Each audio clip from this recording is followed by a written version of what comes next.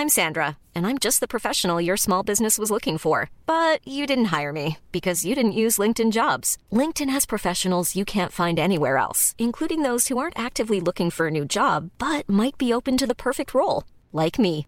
In a given month, over 70% of LinkedIn users don't visit other leading job sites. So if you're not looking on LinkedIn, you'll miss out on great candidates like Sandra. Start hiring professionals like a professional. Post your free job on linkedin.com/people today. Hold up. What was that? Boring. No flavor. That was as bad as those leftovers you ate all week. Keke Palmer here, and it's time to say hello to something fresh and guilt-free. Hello Fresh. Jazz up dinner with pecan-crusted chicken or garlic butter shrimp scampi. Now that's music to my mouth. Hello Fresh. Let's get this dinner party started. Discover all the delicious possibilities at hellofresh.com. A lot can happen in 3 years, like a chatbot may be your new best friend. But what won't change? Needing health insurance. United Healthcare Tri-Term Medical Plans, underwritten by Golden Rule Insurance Company, offer flexible, budget-friendly coverage that lasts nearly 3 years in some states. Learn more at uh1.com.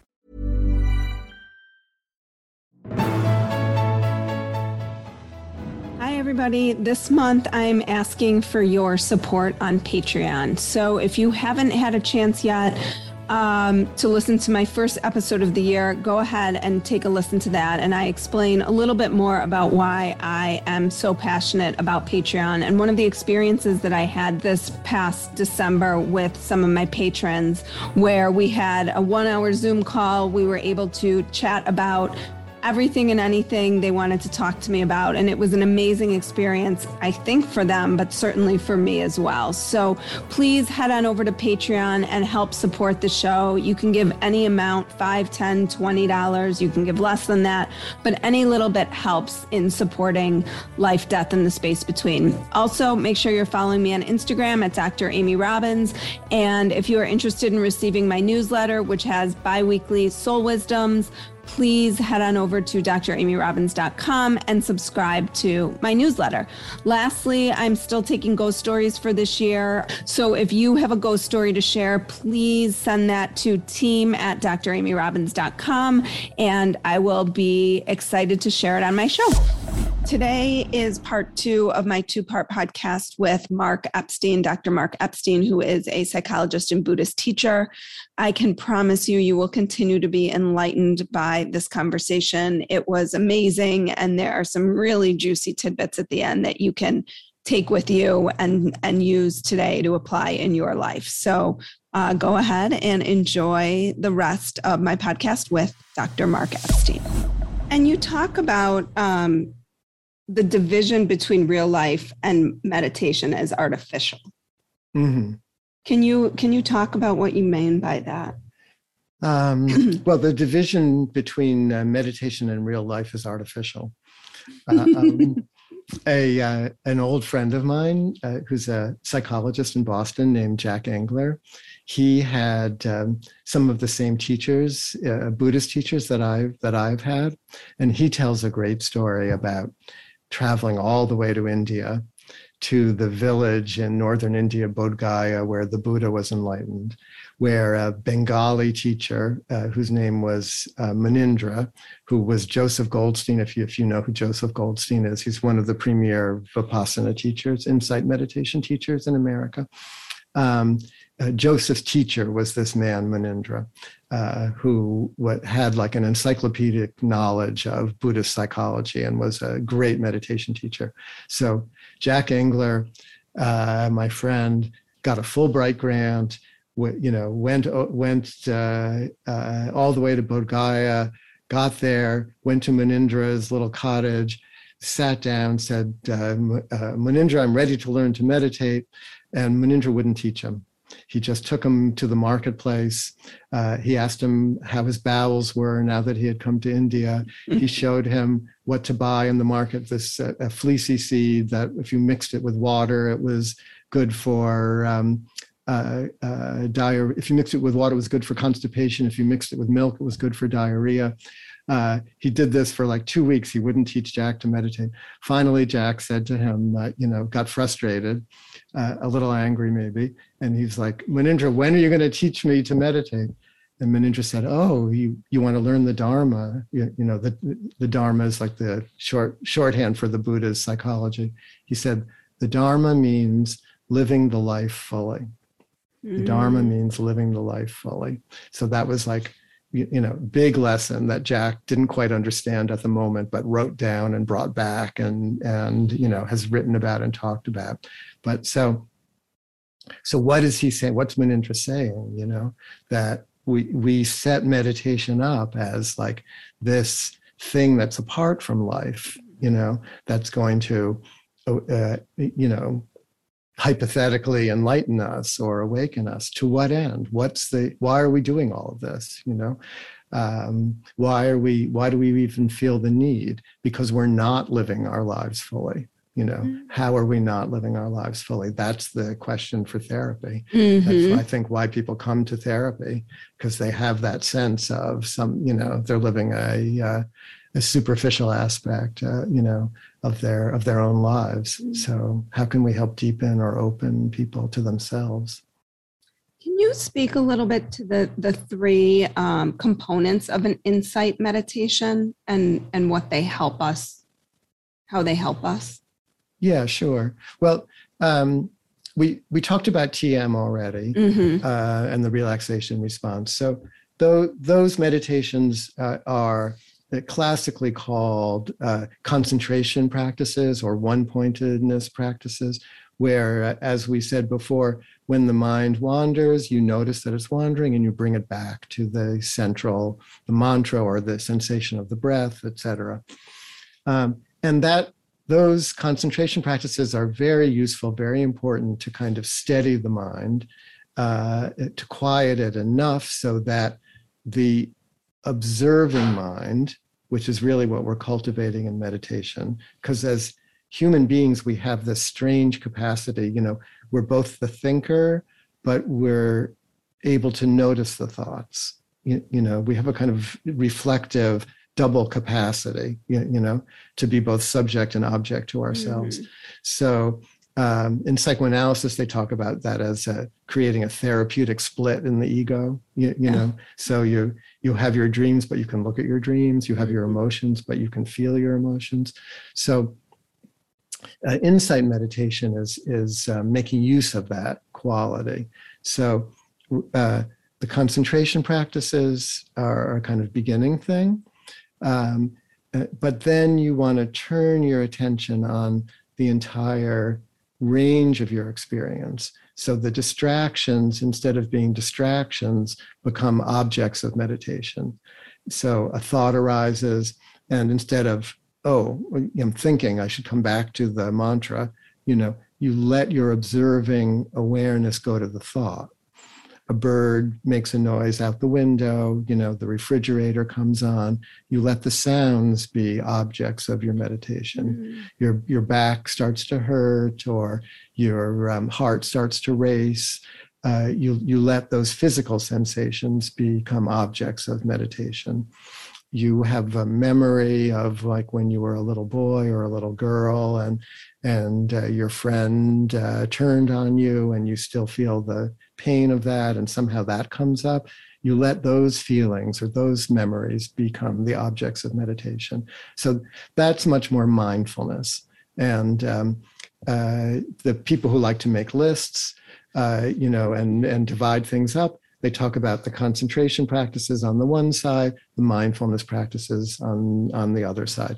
But the two are like two horses that are drawing a carriage, So we use both of them in most Buddhist practices, Buddhist meditation practices. And then once you get used to treating your experience in this way, then the next stages of practice are called the insight stages. Now, insight means that you're starting to examine what we call the self. Like what is the self? But that's too abstract. So it's really like, who am I? And who do I think I am? And how do I know who I am? So this is all, people get very confused about this. I certainly was never sure about who I was. And you're like, where am I? And you look like more of a person than I feel like I am, so I want to be like you, but how can I, so the Buddhist insight practices are like, oh yeah, everybody feels this way. So why don't you just relax and pay attention to how you really do know yourself? When do you feel like yourself, and what is that feeling like? And can you make that the object of meditation? Mm-hmm. So, and sometimes they talk about that's like a dog chasing its own tail, because you think you found the self, but then you can't find the self. And so and you get a little dizzy, chasing your own self, chasing your own tail. And the Buddhist teachers like that dizziness, because that when you get a little dizzy and you're not quite sure who you are anymore, then there's there's some openings that can happen. There's actually some kind of freedom from the known self or from the demands of the ego. And so things start to unravel a little bit. So would that in some way be the dissolution of ego? Well, it's too easy to say that the ego dissolves because it never really dissolves, but because we all need our egos and it comes right back. But it's I see it more as realizing the fragility of the ego, or the transparency of the ego, or the relativity of the ego. Like the ego isn't everything, and we don't have to only be our egos. And so the ego has a function, like when we have to make lists, or when we have to make dinner, or get the kids up and out, or ourselves up and out, or be here at the right time. That's all ego function, But do we only have to be like, oh God, what's the next thing that I'm going to do? And no, we don't only have to be that. So the ego has its place, but we can learn to put it down. And that's a lot what we're doing in these practices is we're seeing the ego rise up, like it wants to make the lists, and then we're like, okay, I already made that list. So let's put the ego back down. It can take a rest, and that, I wrote this book, Going to Pieces Without Falling Apart. And that's sort of like letting the ego take a rest. We don't have to be integrated all the time. That doesn't mean that we are disintegrated, but we can be unintegrated. So what does it mean to be unintegrated? And I have a couple more questions. I actually have a lot more questions, but only a couple more we're going to cover today. What is the Buddhist view on loss? You talk about this a little bit at the end of the book. Yeah. Well, is there a Buddhist view on loss? Probably not. It probably depends on which Buddhist you're talking to.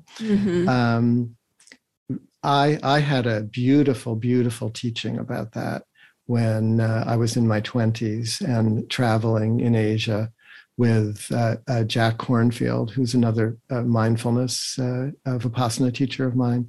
I went with him and some other friends to the Thai monastery on the Lao border, where Jack had been a monk for 2 years, to meet with his teacher, who was a Thai forest meditation master named Ajahn Chah.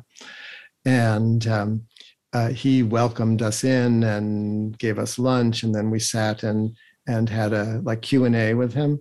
And we manufactured some kind of question to ask him that I can't remember anymore.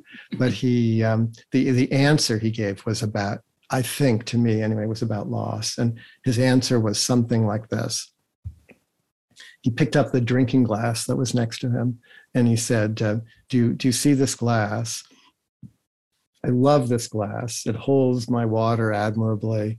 When the sun shines on it, it reflects the light beautifully, makes beautiful patterns. When I click on it, it makes a beautiful sound. It has a beautiful ring. But when the wind blows and the glass falls off the shelf and breaks, or when my elbow hits it and it falls and breaks, I say to myself, of course. But because for me, he said, this glass is already broken. But when I know that the glass is already broken, he continued, every minute with it is precious. Wow. So it's that last part, like the glass is already broken. That's, okay, Buddhism, suffering, like, everything's impermanent, don't get attached. He wasn't saying that, every minute with it is precious.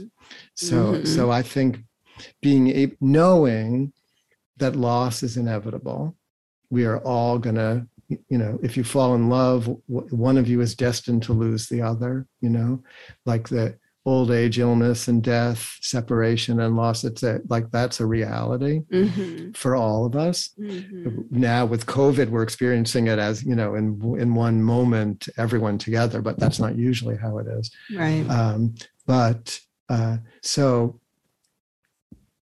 in my book, I tell a couple of stories of patients who have lost the people that they're close to, and feeling that the Buddhist view should be, I shouldn't be suffering, I shouldn't be grieving, or I'm not grieving right because I'm not doing it in the 5 stages of Elizabeth Kubler-Ross and whatnot.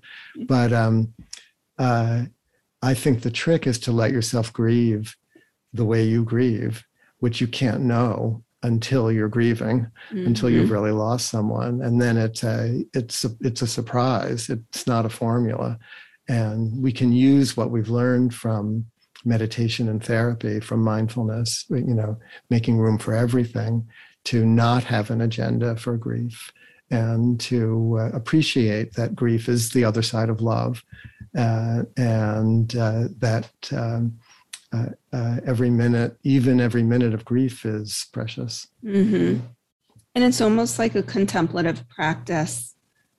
I mean, I feel like in some ways I do this every day, as I think about, okay, if these people inside the 4 walls of this house, if something were to happen to them, and others as well, but mainly, those that I feel like I love the deepest, am I good with how I conducted myself today? Am I good with what I said and how I was with them? And sometimes the answer is no. But then it's like, okay, well, what can I do to fix that? Ever catch yourself eating the same flavorless dinner 3 days in a row? Dreaming of something better? Well, HelloFresh is your guilt-free dream come true, baby. It's me, Keke Palmer. Let's wake up those taste buds with hot, juicy pecan-crusted chicken or garlic butter shrimp scampi. Hello Fresh. Stop dreaming of all the delicious possibilities and dig in at HelloFresh.com. Let's get this dinner party started. Hiring for your small business? If you're not looking for professionals on LinkedIn, you're looking in the wrong place. That's like looking for your car keys in a fish tank. LinkedIn helps you hire professionals you can't find anywhere else, even those who aren't actively searching for a new job but might be open to the perfect role. In a given month, over 70% of LinkedIn users don't even visit other leading job sites. So start looking in the right place. With LinkedIn, you can hire professionals like a professional. Post your free job on linkedin.com/people today. But I think often people don't love as completely as they're capable because they're scared of loss, they're scared of death. Freud wrote a beautiful little paper called On Transience that's about 3 pages long, where he writes about taking a hike in the Swiss Alps in the summer with a poet friend who's said to be Rilke. He doesn't name him as Rilke, but the poet friend isn't able to open to the beauty around him because he knows that it's all transient. So he's like melancholy, on the hike. And Freud ends the paper by saying, it is a flower that blooms for a single night any less beautiful. Which is sort of like Ajahn Chah with the, every minute with it is precious. So I think people who are scared about death and who are seeing loss around every corner, it tends to tighten them up. And so then they're like, they're hypervigilant and overprotective of those that they love. And that's a kind of interfering love, that Winnicott would talk about as, not quite optimal, because then the object of the love has to like guard against that interference. Right. And so it creates division, Okay, so you were friendly acquaintances with Ram Dass. Mm-hmm. I just interviewed Ramesh. Oh. And so these are going to back up together, these podcasts. But one of your patients also was, I guess, worked closely with Ram Dass. And knew him for a long time. Yeah. And he brought to you this concept of, he told you that Ram Dass shared this with him. Love your thoughts and see yourself as a soul. And this is also in the book, Being Ram Dass. In the end of his life, you went to visit him and you really beautifully illustrated this notion of seeing souls and then like quickly being back in ego. Can you talk to us about what that's like? Because it was really human. And I appreciated that about his book and how human he was, even though he was on this spiritual path, and how human you are in your books. Sure, I'd be happy to try. I knew Ram Dass when I was 20 years old. I first met him. So I think to him, I was always about 20 years old, and then I would see him every decade or two. So we had a nice connection. He had many, many friends who he was much closer to than he was to me, but we had a nice connection in it. And it lasted for, almost 50 years. And the thing about Ram Dass, when he was in his prime, he was like a stand-up comic. He was so funny, and he could tell these stories and bring spiritual principles alive by using his humor. But there was always a little bit of the performer in him, so that who he was in his Richard Alpert, which was his given name, in his Richard Alpert self, and then who he was in his Ram Dass self, they weren't quite aligned, But he had a stroke 25 years before he died that took his voice away. He had an aphasia, so he couldn't find the words that he could still think fine. But so he lost his golden tongue, and he was partially paralyzed. So, and he was in pain, a lot of pain. But somehow in the next decades, he narrowed that division between the Richard Alpert self and the Ram Dass self, so that he actually became the person that he was always pretending to be, So he never complained. And even though he was really physically suffering, and he continued to just put out a beautiful vibration, to a lot of love to all the people who were around him. And people were really drawn to him because of that. And he helped, he was like a therapist, spiritual therapist to so many people. But so anyway, I went to see him the year or two before he died, because Jack Ornfield, who I mentioned, said to me, "You better go, because he really has become, his energy is really important to be around." And I was kind of tentative, would he remember me and whatnot? But I went and stayed in his guest room. And every Monday, the people around Ram Dass would take him swimming in the ocean in Hawaii, off a particular beach in Maui. And they would put him in like a wheelbarrow, because he was partially paralyzed, and put flotation devices on him and wheel him into the ocean. And in the ocean, his body was buoyant. He could float. He was like totally happy. And all these people, retired Maui people, retired LSD people, Maui hippies, like 20 people or so would come and all of a sudden swim with Ram Dass in the water. He did this every week. So I went once during my visit, and I was in the water with him. And it was before COVID, before this idea of creating pods, was part of the vernacular. Ram Dass paddles over to me and whispers to me, "We're like a pod of souls," and we were like whales, and then everyone starts chanting together, or it's actually singing nursery rhymes, where row, row, row your boat gently down the stream, and we're all floating in the water together. And then Ram Dass paddles over to me again and points out this one guy over there, and he whispers to me, "That guy's a retired dentist." Like he's like the joke of like, he's a dentist. Mm-hmm. He had a great sense of humor around us. And I tried to write this in the book in as moving a way as it felt to me, because it was really a sense of like the oceanic feeling, and this pod of souls like all singing these nursery rhymes in the water, the sun and the ocean, and really all and one, the playfulness, like the childhood, like the humor, joy that just is when you look at kids, it's like so soulful. Yes, and Ram Dass so happy, because you're aware of him suffering, but he was just beaming.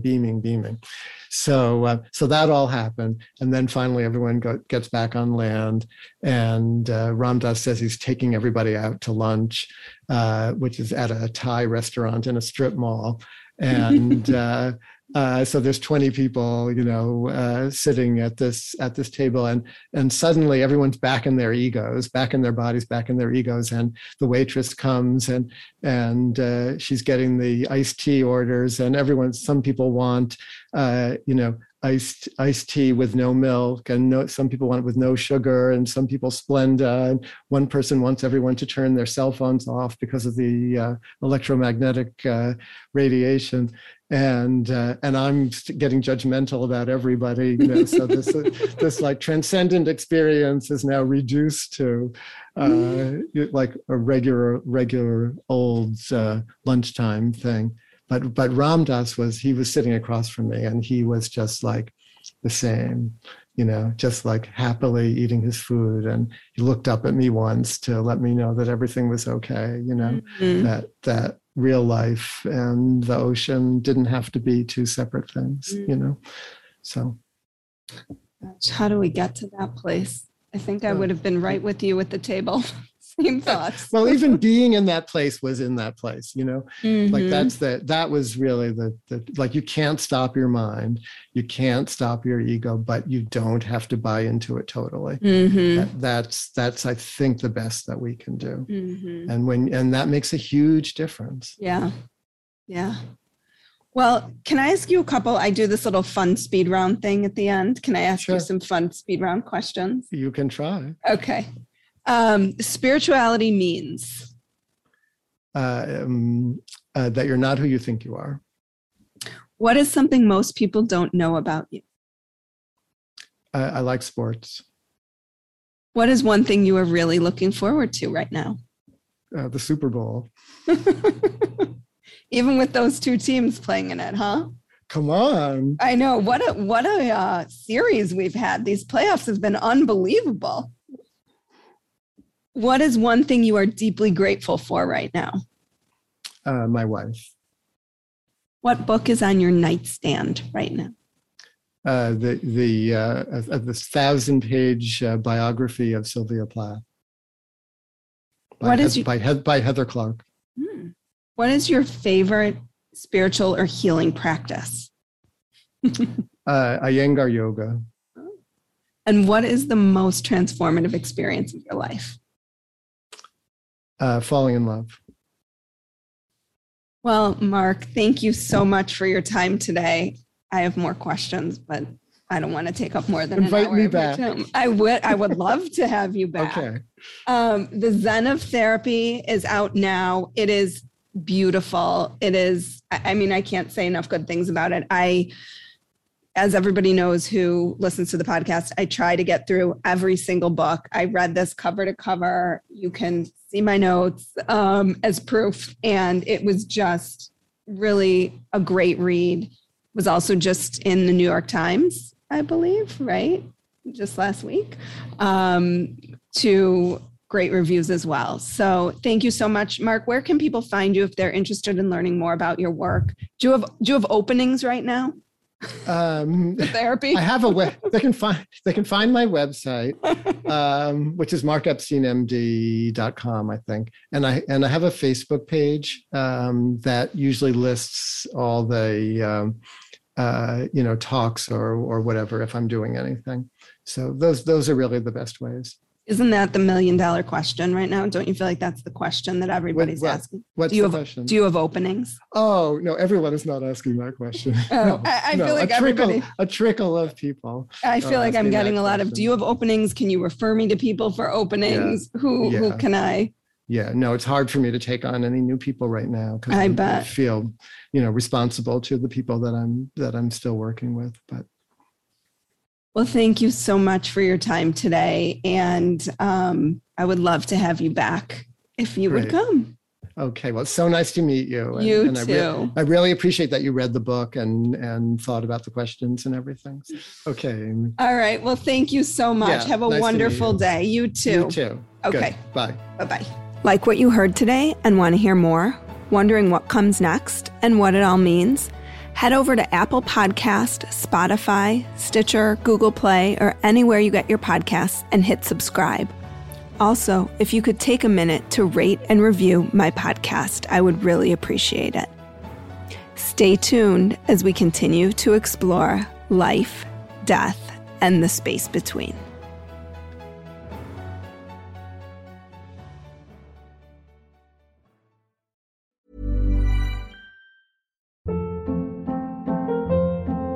Hold up. What was that? Boring. No flavor. That was as bad as those leftovers you ate all week. Keke Palmer here, and it's time to say hello to something fresh and guilt-free. Hello Fresh. Jazz up dinner with pecan-crusted chicken or garlic butter shrimp scampi. Now that's music to my mouth. Hello Fresh. Let's get this dinner party started. Discover all the delicious possibilities at HelloFresh.com.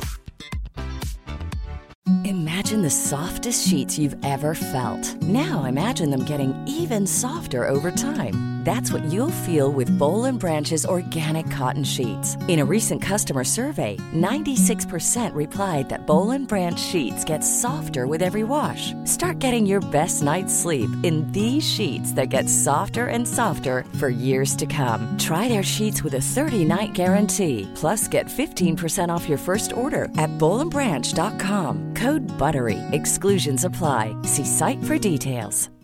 When you make decisions for your company, you look for the no-brainers. And if you have a lot of mailing to do, Stamps.com is the ultimate no-brainer. It streamlines your processes to make your business more efficient, which makes you less busy.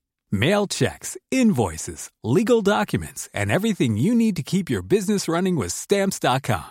Seamlessly connect with every major marketplace and shopping cart. Schedule package pickups and see your cheapest and fastest shipping options from different carriers, with rates up to 89% off USPS and UPS rates. And with the Stamps.com mobile app, you can take care of mailing and shipping wherever you are. Make the same no-brainer decision as over 1 million other businesses with Stamps.com. Sign up with Code PROGRAM for a 4-week trial, plus free postage and a free digital scale. No long-term commitments or contracts. That's Stamps.com. Code PROGRAM.